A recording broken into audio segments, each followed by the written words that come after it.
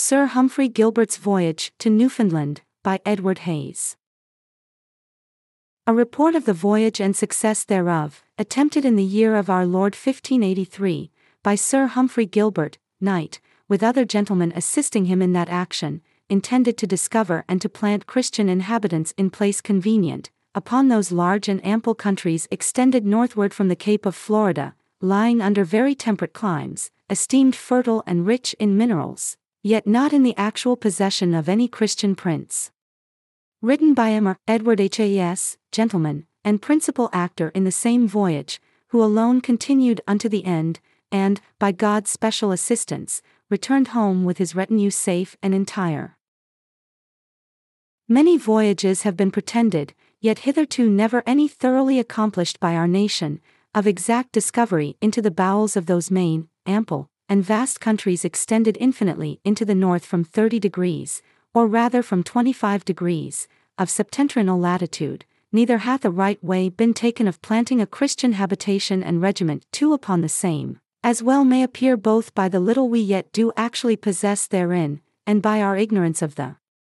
riches and secrets within those lands, which unto this day we know chiefly by the travel and report of other nations, and most of the French, who albeit they cannot challenge such right and interest unto the said countries as we, neither these many years have had opportunity nor means so great to discover and to plant, being vexed with the calamities of intestine wars, as we have had by the inestimable benefit of our long and happy peace, yet have they both ways performed more, and had long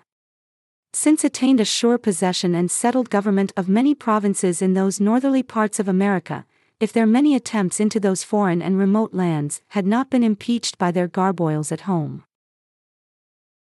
The first discovery of these coasts, never heard of before, was well begun by John Cabot the father and Sebastian his son, an Englishman born, who were the first finders out of all that great tract of land stretching from the Cape of Florida unto those islands which we now call the Newfoundland, all which they brought and annexed unto the crown of England.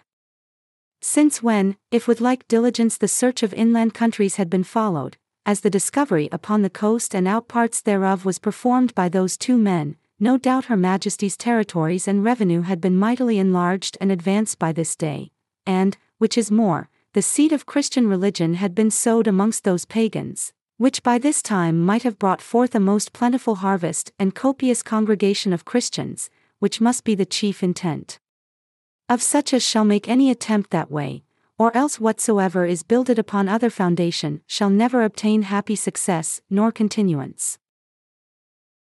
And although we cannot precisely judge, which only belongeth to God, what have been the humors of men stirred up to great attempts of discovering and planting in those remote countries, yet the events do shew that either God's cause hath not been chiefly preferred by them, or else God hath not permitted so abundant grace as the light of his word and knowledge of him to be yet revealed unto those infidels before the appointed time.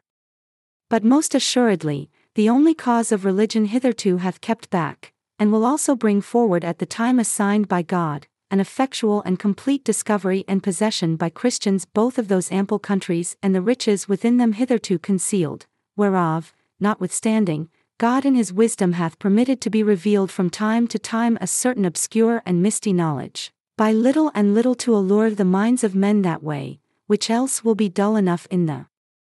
zeal of his cause, and thereby to prepare us unto a readiness for the execution of his will, against the due time ordained of calling those pagans unto Christianity.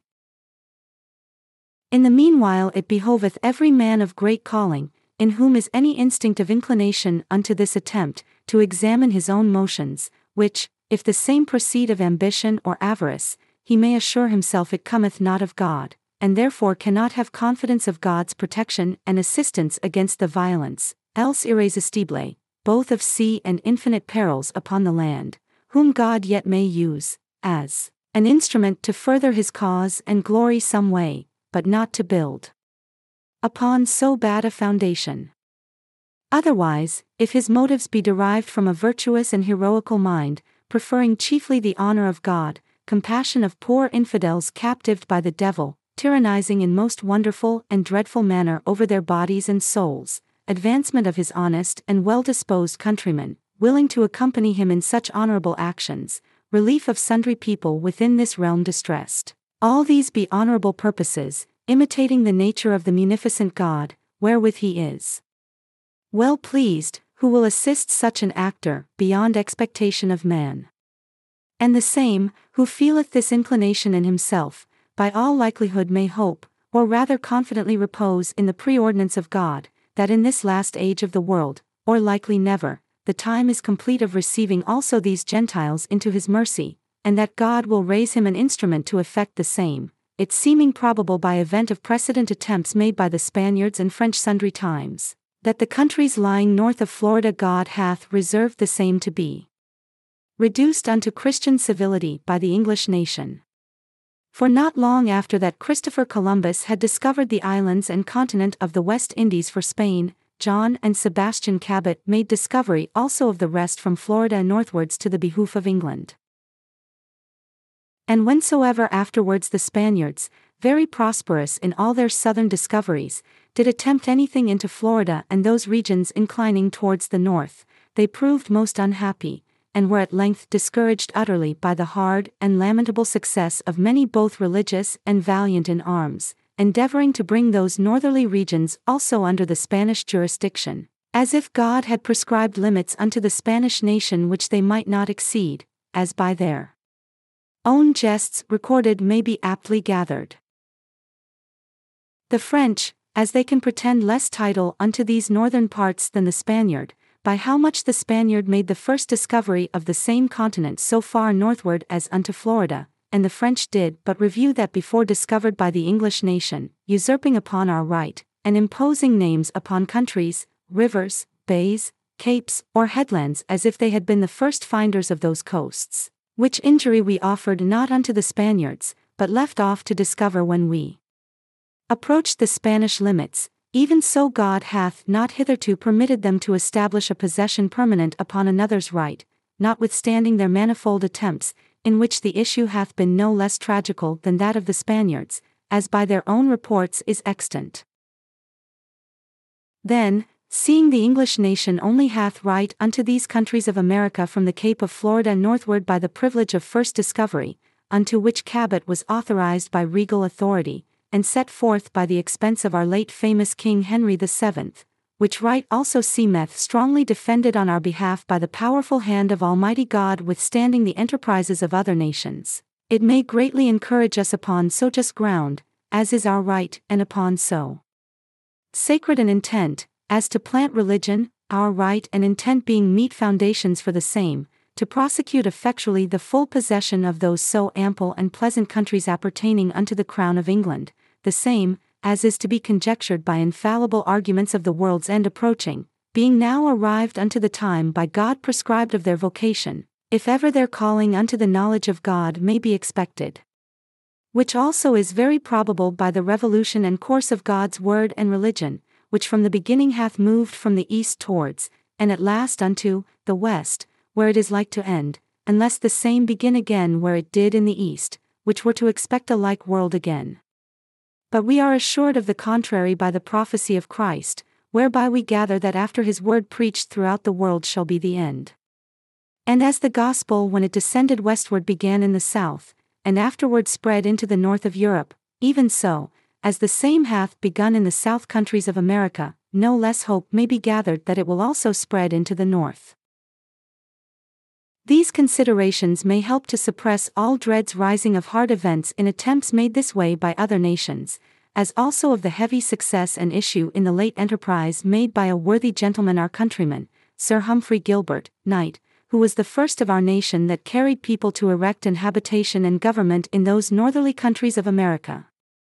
About which albeit he had consumed much substance, and lost his life at last, his people also perishing for the most part, yet the mystery thereof we must leave unto God, and judge charitably both of the cause, which was just in all pretense, and of the person, who was very zealous in prosecuting the same, deserving honorable remembrance for his good mind and expense of life in so virtuous an enterprise.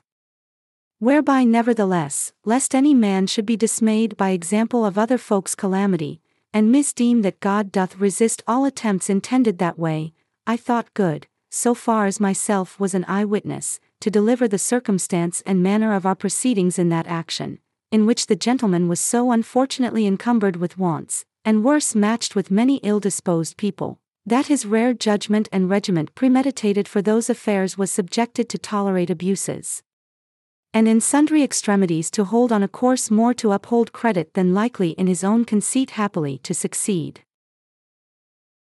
The issue of such actions, being always miserable, not guided by God, who abhorreth confusion and disorder, hath left this for admonition, being the first attempt by our nation to plant, unto such as shall take the same cause in hand hereafter, not to be discouraged from it, but to make men well advised how they handle his so high and excellent matters, as the carriage is of his word into those very mighty and vast countries.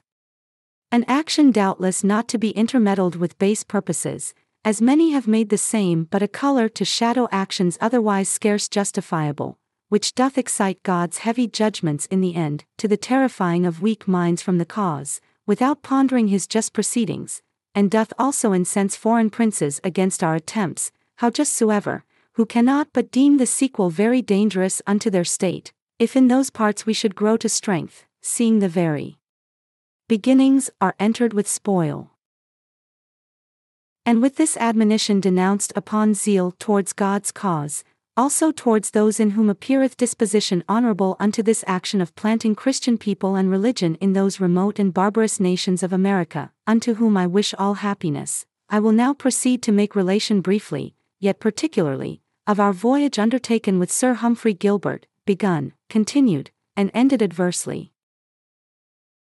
When first Sir Humphrey Gilbert undertook the western discovery of America, and had procured from Her Majesty a very large commission to inhabit and possess at his choice all remote and heathen lands not in the actual possession of any Christian prince, the same commission exemplified with many privileges, such as in his discretion he might demand, very many gentlemen of good estimation drew unto him, to associate him in so commendable an enterprise, so that the preparation was expected to grow unto a puissant fleet, able to encounter a king's power by sea. Nevertheless, amongst a multitude of voluntary men, their dispositions were diverse, which bred a jar, and made a division in the end, to the confusion of that attempt even before the same was begun. And when the shipping was in a manner prepared, and men ready upon the coast to go aboard, at that time some brake consort, and followed courses degenerating from the voyage before pretended. Others failed of their promises contracted, and the greater number were dispersed, leaving the general with few of his assured friends, with whom he had ventured to sea, where, having tasted of no less misfortune, he was shortly driven to retire home with the loss of a tall ship and, more to his grief, of a valiant gentleman, Miles Morgan. Having buried, only in a preparation, a great mass of substance, whereby his estate was impaired, his mind yet not dismayed, he continued his former designment, and purposed to revive this enterprise, good occasion serving. Upon which determination standing long without means to satisfy his desire, at last he granted certain assignments out of his commission to sundry persons of mean ability, desiring the privilege of his grant, to plant and fortify in the north parts of America about the river of Canada, to whom if God gave good success in the north parts, where then no matter of moment was expected, the same, he thought, would greatly advance the hope of the South, and be a furtherance unto his determination. That way. And the worst that might happen in that course might be excused, without prejudice unto him, by the former supposition that those north regions were of no regard. But chiefly, a possession taken in any parcel of those heathen countries, by virtue of his grant, did invest him of territories extending every way 200 leagues, which induced Sir Humphrey Gilbert to make those assignments, desiring greatly their expedition, because his commission did expire after 6 years, if in that space he had not gotten actual possession. Time went away without anything done by his assigns, insomuch that at last he must resolve himself to take a voyage in person, for more assurance to keep his patent in force, which then almost was expired or within 2 years. In furtherance of his determination, amongst others, Sir George Peckham, Knight, shewed himself very zealous to the action, greatly aiding him both by his advice and in the charge. Other gentlemen to their ability joined unto him, resolving to adventure their substance and lives in the same cause. who beginning their preparation from that time, both of shipping, munition, victual, men, and things requisite, some of them continued the charge 2 years complete without intermission. Such were the difficulties and cross-accidents opposing these proceedings, which took not end in less than 2 years, many of which circumstances I will omit. The last place of our assembly, before we left the coast of England, was in Cosset Bay, near unto Plymouth, then resolved to put unto the sea with shipping and provisions such as we had, before our store yet remaining, but chiefly the time and season of the year, were too far spent. Nevertheless, it seemed first very doubtful by what way to shape our course, and to begin our intended discovery, either from the south northward or from the north southward. The first, that is, beginning south, without all controversy was the likeliest, wherein we were assured to have commodity of the current which from the Cape of Florida setteth northward, and would have furthered greatly our navigation, discovering from the foresaid cape along towards Cape Breton, and all those lands lying to the north. Also, the year being far spent, and arrived to the month of June, we were not to spend time in northerly courses, where we should be surprised with timely winter, but to covet the south, which we had space enough then to have attained, and there might with less detriment have wintered that season, being more mild and short in the south than in the north, where winter is both long and rigorous. These and other like reasons alleged in favor of the southern course first to be taken. To the contrary was inferred that forasmuch as both our victuals and many other needful provisions were diminished and left insufficient for so long a voyage and for the wintering of so many men, we ought to shape a course most likely to minister supply, and that was to take the Newfoundland in our way, which was but 700 leagues from our English coast. Where being usually at that time of the year, and until the fine of August, a multitude of ships repairing thither for fish, we should be relieved abundantly with many necessaries, which, after the fishing ended, they might well spare and freely impart unto us. Not staying long upon that Newland coast, we might proceed southward, and follow still the sun, until we arrived at places more temperate to our content. By which reasons we were the rather induced to follow this northerly course, obeying unto necessity, which must be supplied. Otherwise, we doubted that sudden approach of winter, bringing with it continual fog and thick mists, tempest and rage of weather, also contrariety of currents descending from the Cape of Florida unto Cape Breton and Cape Race, would fall out to be great and irresistible impediments unto our further proceeding for that year, and compel us to winter in those north and cold regions. Wherefore, suppressing all objections to the contrary, we resolved to begin our course northward, and to follow, directly as we might, the trade way unto Newfoundland, from whence, after our refreshing and reparation of wants, we intended without delay, by God's permission, to proceed into the south, not omitting any river or bay which in all that large tract of land appeared to our view worthy of search. Immediately we agreed upon the manner of our course and orders to be observed in our voyage, which were delivered in writing, unto the captains and masters of every ship a copy, in manner following. Every ship had delivered 2 bullets or scrolls, the one sealed up in wax, the other left open, in both which were included several watchwords. That open, serving upon our own coast or the coast of Ireland, the other sealed, was promised on all hands not to be broken up until we should be clear of the Irish coast, which from thenceforth did serve until we arrived and met all together in such harbours of the Newfoundland as were agreed for our rendezvous.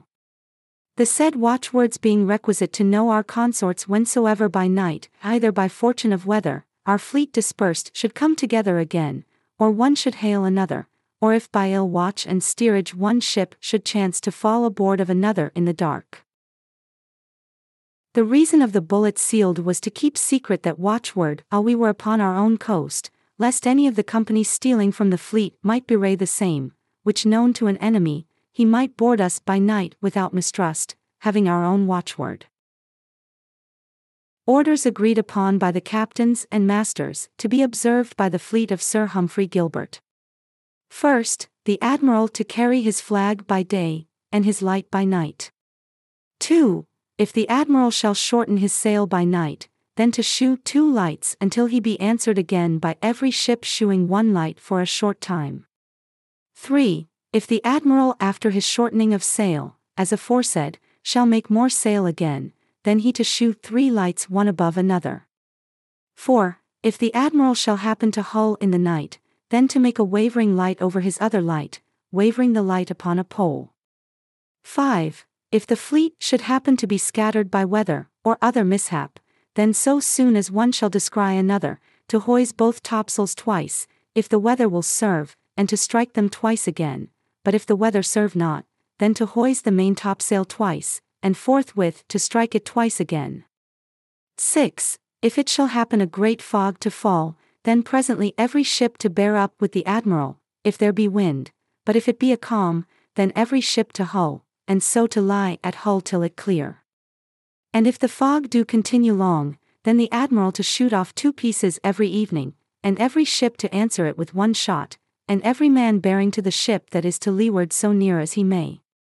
7. Every master to give charge unto the watch to look out well, for laying aboard one of another in the night, and in fogs.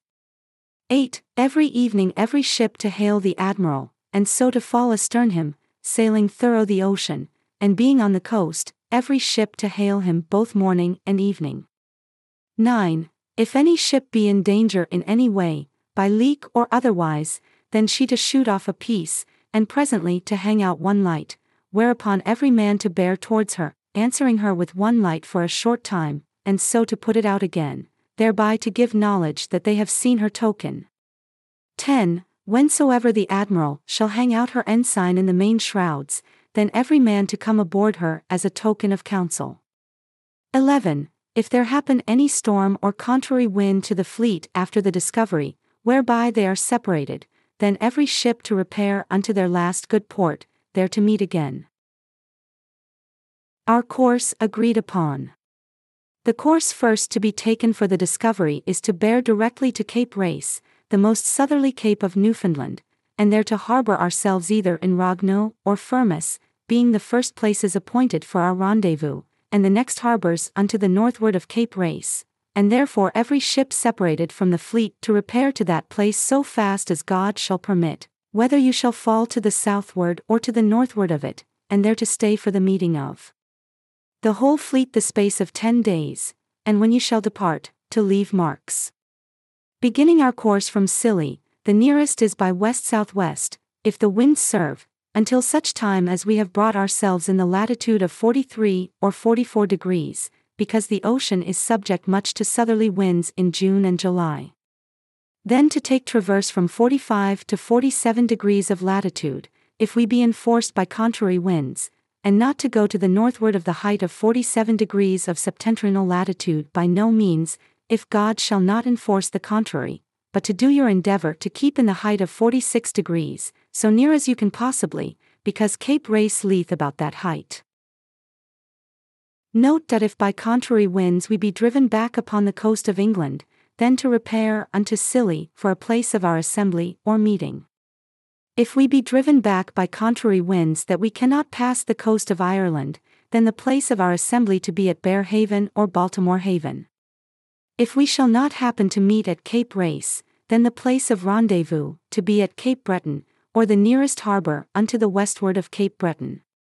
If by means of other shipping we may not safely stay there, then to rest at the very next safe port to the westward, every ship leaving their marks behind them for the more certainty of the aftercomers to know where to find them.